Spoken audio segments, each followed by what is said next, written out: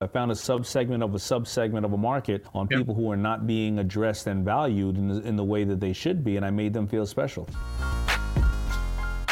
You're listening to Hawk Talk, a podcast all about the origin stories of the most interesting people in the world. Today, you know our guests as famous athletes, authors, and entrepreneurs. But there's so much more to the story. Let's get into today's interview with your host, Eric Huberman. You're listening to Hawk Talk. I'm here today with Daymond John. How are you, man? I'm good. Thanks for having me. What's happening? Yeah, thanks for coming. So always got to ask, let's take us back to like 3-4-year-old Daymond John. Were you did you come out and start taking pitches, shutting people down in kindergarten? Like, where did it all start? Tell me about your childhood, your family, your parents. Yeah, I wish, right? Born in Brooklyn, and shortly after that, my family and I would move to Queens, New York, and I went to actually Catholic school. My mom and dad scraped up enough money to send me to Catholic school, and happy little childhood, kind of playing baseball in the block and doing all that good stuff.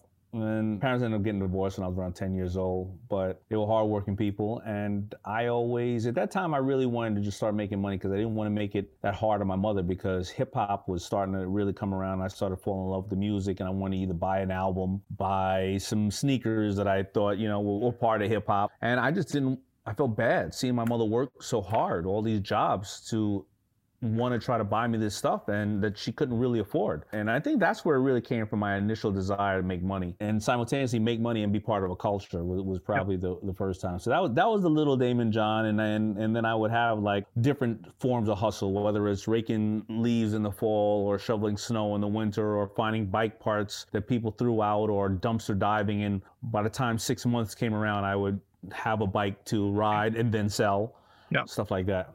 Nice. And so you were doing all these different hustles. And at what point did you do sort of your first, let's say, business, your first kind of thing that you stuck with that was repetitive? It sounds like you stuck with the bicycle building a little bit, but when did you first have that exposure to selling something, growing something? Was it FUBU from the start, or was there something before that? No. I actually had a livery service. It was like a van. It was like a carpooling. And in our neighborhoods,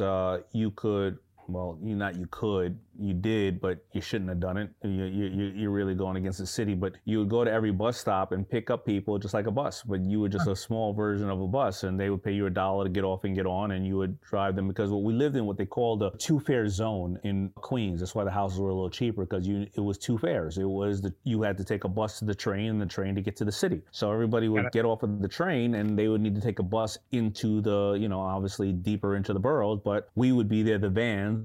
We'd get there, we'd probably be there 100 feet or 200 feet early prior to the bus stop, so the women or people didn't have to walk that far. And when I drove you down the block, not only would I take you off the main block, but in the event there was 12 or 1 o'clock at night, I would take you 2 blocks into where your house was and just come back around. And it was safer for people in general. So it was kind of like this cottage industry. And that was my first business, real business. And my business I was doing that from around 18 to around 22 years old. And how'd you get into that? Really hard hours. What exposed you to that? Seeing the van drivers drive down the block and going, hey man, why don't I just get my own damn van? And I'm curious, ask, how'd you get the money to get the van? I always loved the detail side of this. I worked at Red Lobster. I also worked at various other places. I saved up money. See, I was always somebody who was trying to leverage whatever I had, right? So whether it was I built a bicycle so that I could ride it and eventually sell it. It was, let me get a van, because simultaneously I wasn't selling FUBU yet. I was trying to sell clothing, but simultaneously I was like, okay, the van, I have a car.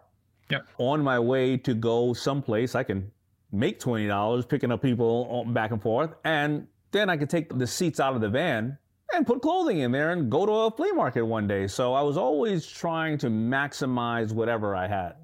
Yep, got it. And curious, because it's fun to see the disparity here in a lot of different entrepreneurs. How was school for you?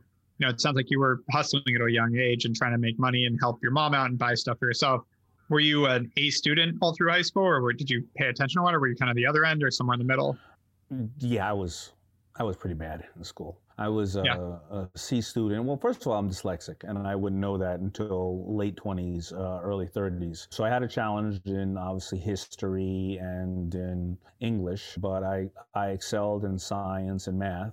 I wouldn't say excel, but I was a B student. But even because I was so discouraged of, being yelled at from my father when he was around, and my mother loved me and she treated me with a lot of respect. But because I was discouraged of the reading part of it, even my excelling in math and everything else, if there was any part of it that you had to read, I would shun away from it. So I wasn't really good at school. But what did that do? Well, right around, I think it was 10th grade or 11th grade, they had something called a co-op program in my school where you can go work at a company one week and then you go to school every, alternate week, and you got credits for it. So I ended up working as a messenger for a company called First Boston, which would end up being, venture capitalists / angel investors. And I ended up working there. And I think that taught me a little bit about finance as well.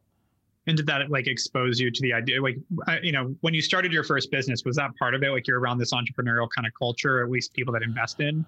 And you went, No. I could do into these? Okay. No, it wasn't the way that we think of investment traditionally today, like a lot of startups and I was a messenger, right? I wasn't open to a lot of the closed door conversations, but I did get to see people that looked extremely wealthy, and were extremely wealthy. I was on 55th Street, I think it was 55th or 53rd in Manhattan, between Madison and Park. And, over here was Rolex, over here was so forth. And I would see those private bankers or whatever, pulling up in Maseratis and Lamborghinis and going to these stores, and they all just worked in the building. Yep. And I was like, wow, there is money to be made doing this type of stuff. I'm not sure how to do it. Nobody in there looks like me, but there's money around here.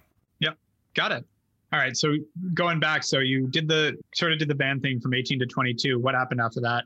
Well, my life kind of all happened at the same time, right? I really started FUBU in 1989, but I would close it 3 times from 89 to 92 because I ran out of capital. But that was, when I was 20, right? 89, I was 20 years old. So I'm working FUBU, I'm working Red Lobster, and I'm working the van at the same time. Yep. Right. So they all kind of blended together. And then I decided to stop the van around 2021. I was burnt out from it. I wasn't making a lot of money. I was making $300 a day, but by the time I paid for insurance, I had a beat up van. By the time I paid to get the thing fixed, and if only one Department of Transportation ticket, if they caught me, the Department of Transportation, in the bus zone picking people up, that was $2,000 in tickets. So I realized that I wasn't netting anything after paying for everything. And then I just quit that, went back to Red Lobster, and used the van to help me with FUBU.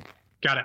And so what inspired you with FUBU? 20 years old, wanting to start fashion. Like, where did that come from?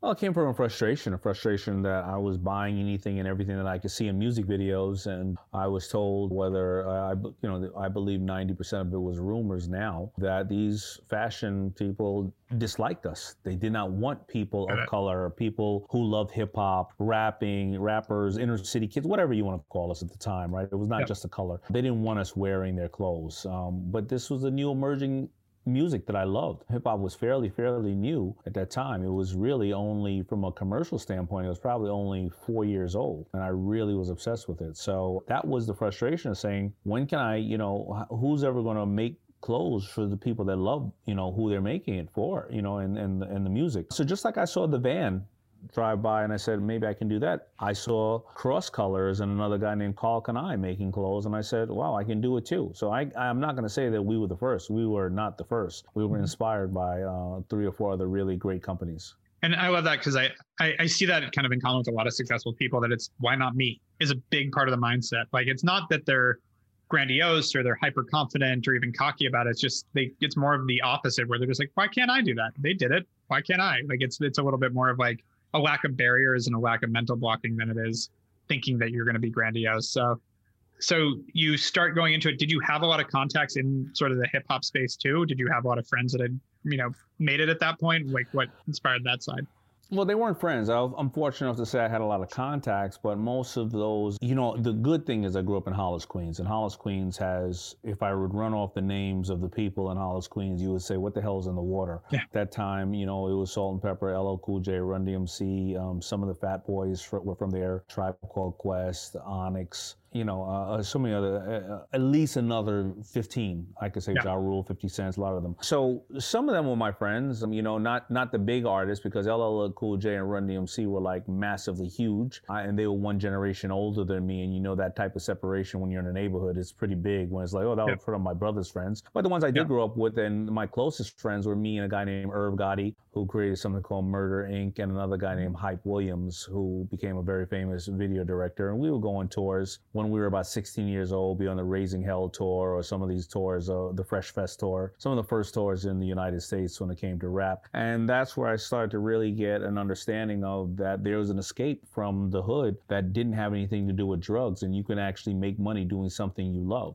Yep. But I couldn't rap. I could dance. I actually had auditioned for Houdini to be a dancer for a group named Houdini, and they said, okay. And my mother said, no, I'm not. You're 16 years old. You're not going around the world on a tour. So they ended up hiring a kid named Jermaine Dupri out of Atlanta for that tour. Heard of him. Yeah. So till today, I know Jermaine now, but I found out when I saw him in one of those videos, I was like, man, that could have been me. Yeah. Crazy. Got it. And so what your first outlet for launching FUBU, was it having those relationships with the director and having those tours in your background that you went to the people you had met along that way to get it out there? Or how'd you start? No, my first relationship was standing on a corner and selling it to people. And then it was realizing that I had enough money to buy maybe 50 shirts. And if I would have dressed all the cool kids and the rappers in the neighborhood with the 50 shirts, they may or may not worn them. If they wore them, they would wear them once and give them away. So I made sure that I bought a bunch of 4X, 5X, and 6X, and I gave it to the big bodyguards and the big guys in the neighborhood, because they didn't have fashionable stuff to wear. They only had, limited styles at Rochester, big and tall, big white shirt, big black shirt. Yep. And they would wear that shirt 10 times a month. And those guys would be in front of the red rope at a club, in front of a stage, in front of the cameras in a music video, and in front of the artists, because they were normally bodyguards or big guys. They were walking billboards. And that was the first place that those were my influence. I found a subsegment of a market on people who are not being addressed and valued in the way that they should be. And I made them feel special. And how did you find those guys? Was it just you went to the shows and to the clubs and grabbed a guy out front? Went to the shows, went to the clubs, and when I realized that we were on a video set and they were kicking everybody else off, I said, not only am I here to dress the artist, big man, I'm here to dress you. I got a shirt for you. And they were like, all right, kick everybody else off except for this little guy right here.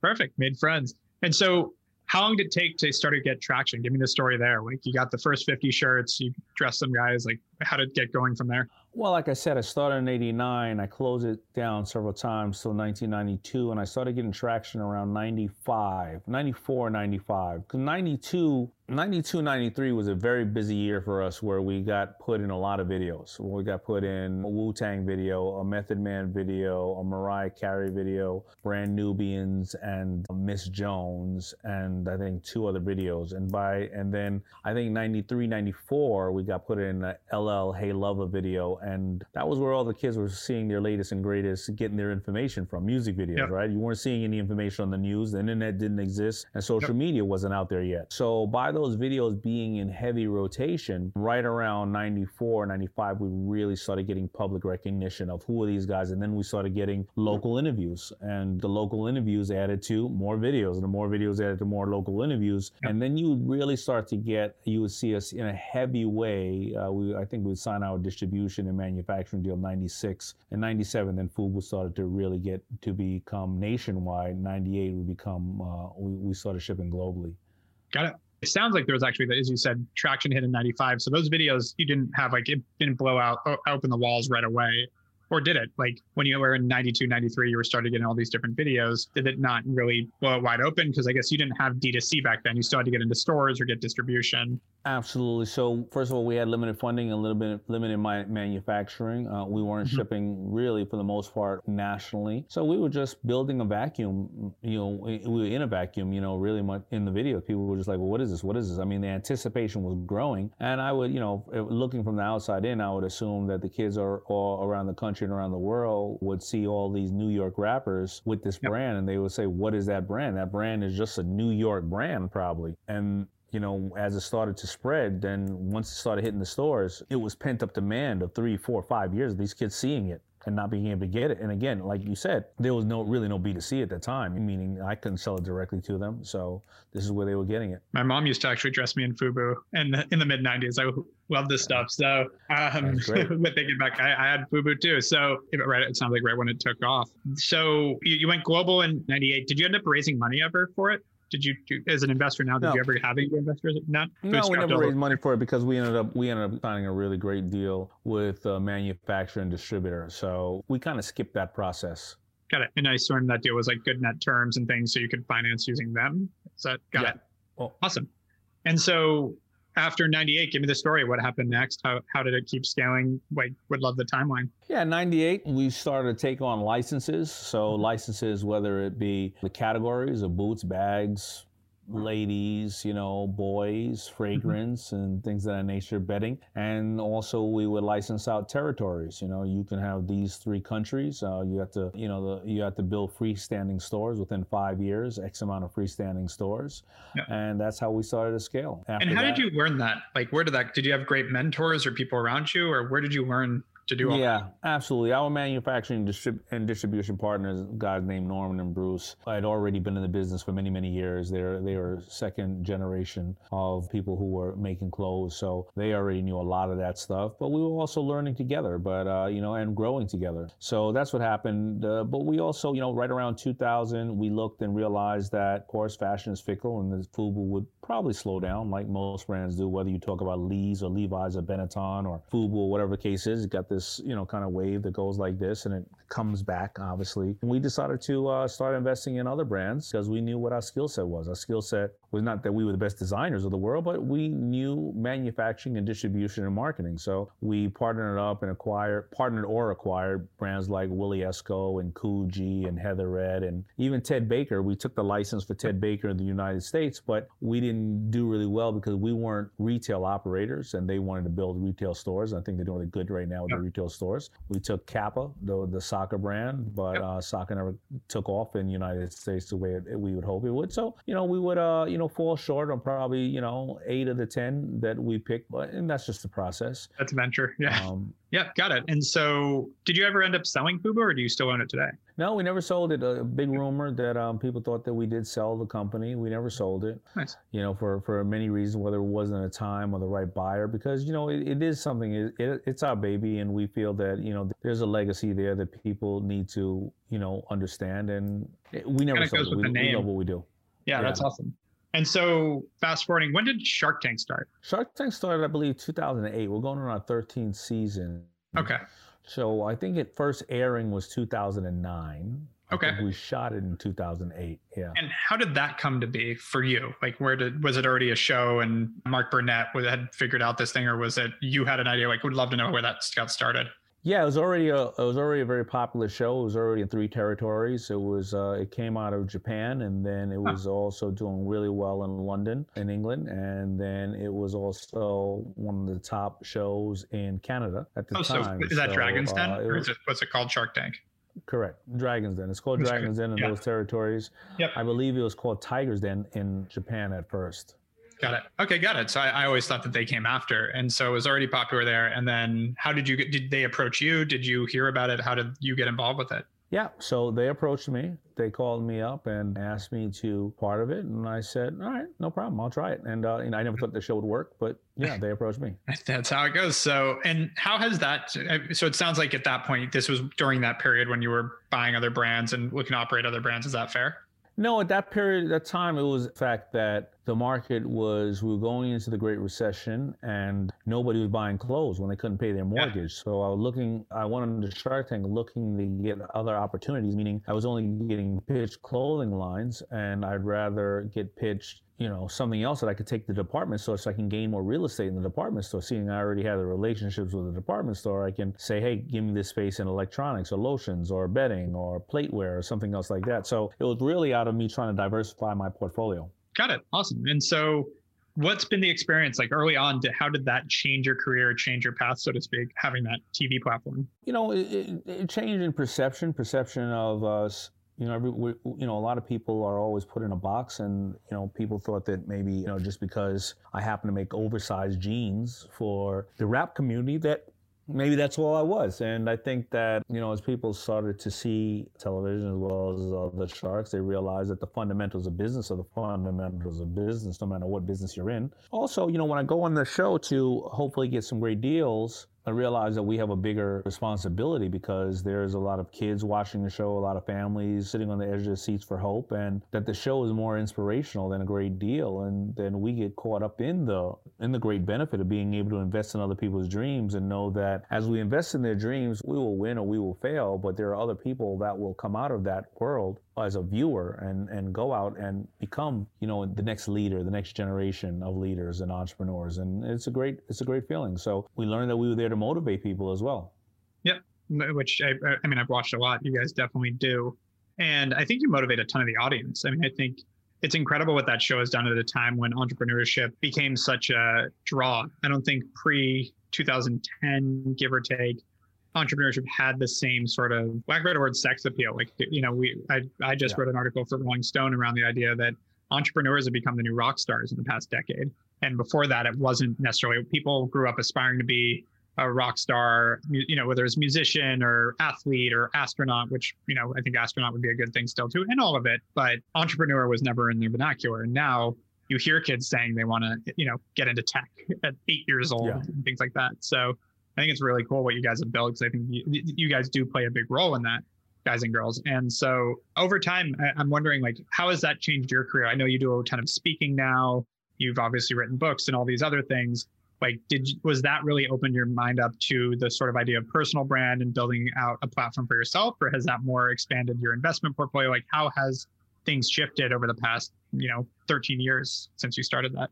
Well, it's done it all, right? But it hasn't done anything that I wasn't already somewhat doing. The reason why they saw me on Donnie Deutsch and those shows was I was out there talking about my first book. So I was already an author, and the book was on entrepreneurship. As I shared with you, I was already investing in companies, so I was doing that as well. Speaking, I had already done speaking a little bit prior to that, but because of the, not necessarily having the big platform, it was easy for people to say, he doesn't know what he's talking about. And now it affirmed more because of they've had hundreds of hours of watching me to say, I guess he does know what he's talking about, or don't book him because we see that he doesn't know. But at least it gave them the evidence and or the history to be able to be more confident in what they've done in regards to me speaking. So none of it was necessarily fairly new, but is it all being done on a much higher level? Yes. Was I known? Was I a household name? No. Was I known? Yes. Yeah. Did I know what I've written? What I've been?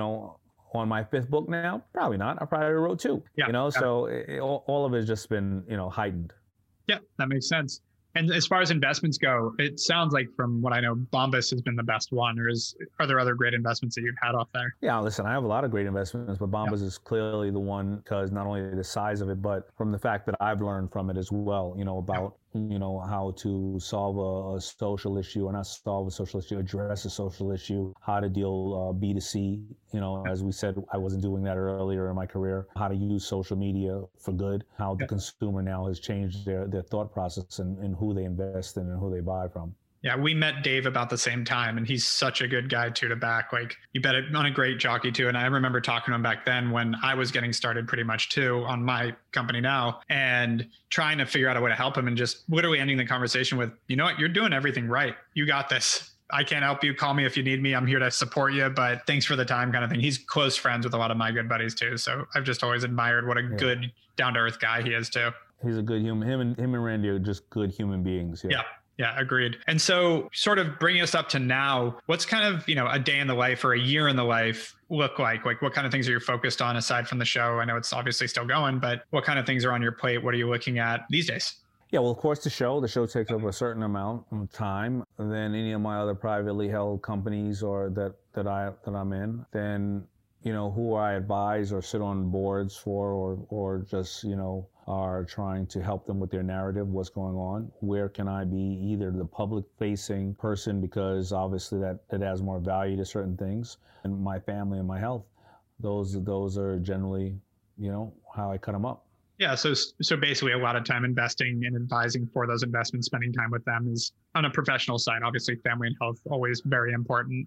But on the professional side, is it really focused on that aside from filming Shark Tank? Is that fair? Well, I have my own company, right? So we have everything from curriculums to FUBU to other investments that people may not publicly see. So I have my Shark Tank investments with it, which is those are very specific, because what happens is if I do the handshake deal on 15 companies a year, well, I got to drill down on 10, because 5 probably fall aside for due diligence purposes. And then out of the 10, maybe 3 of them don't air. So now I got to drill down on 7 that I don't, if I wasn't on Shark Tank, well, we can take our time and see how these things go. But if you're going to air April 1 and, we didn't close everything up, we got to. So those take a lot of time. Then you got the show business time of shooting the show, promoting the show, all the interviews that come along. That can easily take up 3 months of my life. So now I have the other 3 quarters of the year to focus on family and health and, whatever we might doing in my private life. And then the other half of the year is, my brands that I personally own. And then the other quarter, the last quarter, is where I'm frontward facing or representing or consulting other brands. Yeah, makes sense. Awesome. Well, just 2 last questions for you. Number 1, what's next? What do you want in the future? What are you looking towards? What are you building towards and excited about? More ways to bring value to people that are doing great things in the world, charitable organizations or people who are trying to create real change, or organizations that are trying to create change, whether it be, Black Lives Matter, LGBTQ, equality, gender equality, things of that nature. I think I am going to spend more time doing that type of stuff. Of course, I can't take my eye off the ball of all the great partners that allowed me to invest in them. And last but not least is hopefully, get out there and make some more investments and hopefully motivate some people that feel like they've been marginalized and they haven't had their shot, and to say, if I can do it, anybody can do it. Beautiful. And on that note, last question, for anybody trying to get started, sort of get out of their own way, whatever it is, what's sort of that one piece of advice you have that isn't sort of cliche? Like, is there something that you're like, I really wish someone told me this, or I think this is the most important thing people need to know that they don't normally hear? Yeah, it's not cliche, but it is really firmly simultaneously do your homework and start taking steps forward in whatever you're trying to do, and try to use little to zero money. That's a very important discipline that you must have. And if you say that it's impossible to do it, well, then you're not set to do it. But if you take on that challenge and say, all right, I'm gonna do my homework, I'm gonna take affordable steps, and I'm going to figure this thing out without a massive amount of money. And if you do that and you start to see things unravel and say, all right, well, I did it with no money, but if I put a little $200 in and $500 in, okay, I can see it grow. And once you perfect it in this way to a very small audience, you can replicate that around the world like I did. As you said, did I raise money? No. I perfected what I was doing with those big guys, with 8 stores in New York City. That's it. Yep. And instead of trying to get 16 stores or 28 stores or whatever case is, concentrate on those 8 stores. So I kept building those 8 stores and building everything I was doing. So now I wasn't selling just t-shirts there. I was selling t-shirts, hats, sweatshirts, and just the 8 stores. Then I was able to get that deal to replicate it across the country and across the world by just focusing very, very small, as we call it, proof of concept. Yep. Love that. Great advice. Well, Damon, thank you so much for being on Hawk Talk. It's been a pleasure. Thank you, brother. Hawk Media is your outsourced CMO and marketing team. We'll dive into your business for free, identify opportunities in your marketing strategy, then get you teamed up with individual experts, all month to month and a la carte. Whether you're looking for a Facebook advertiser, a web designer, or a fractional CMO, we can help you drive growth for your business. We've successfully grown over 2,500 brands, and we're here to help you too. No matter your goal, we've got you covered. To learn more, visit hawkmedia.com. That's Hawk with an E, media.com. You've been listening to Hawk Talk. To ensure you never miss an episode, subscribe to the show in your favorite podcast player. If you're listening in Apple Podcasts, we'd love for you to give us a quick rating for the show. Just tap the number of stars you think this podcast deserves. Thank you so much for listening. Until next time.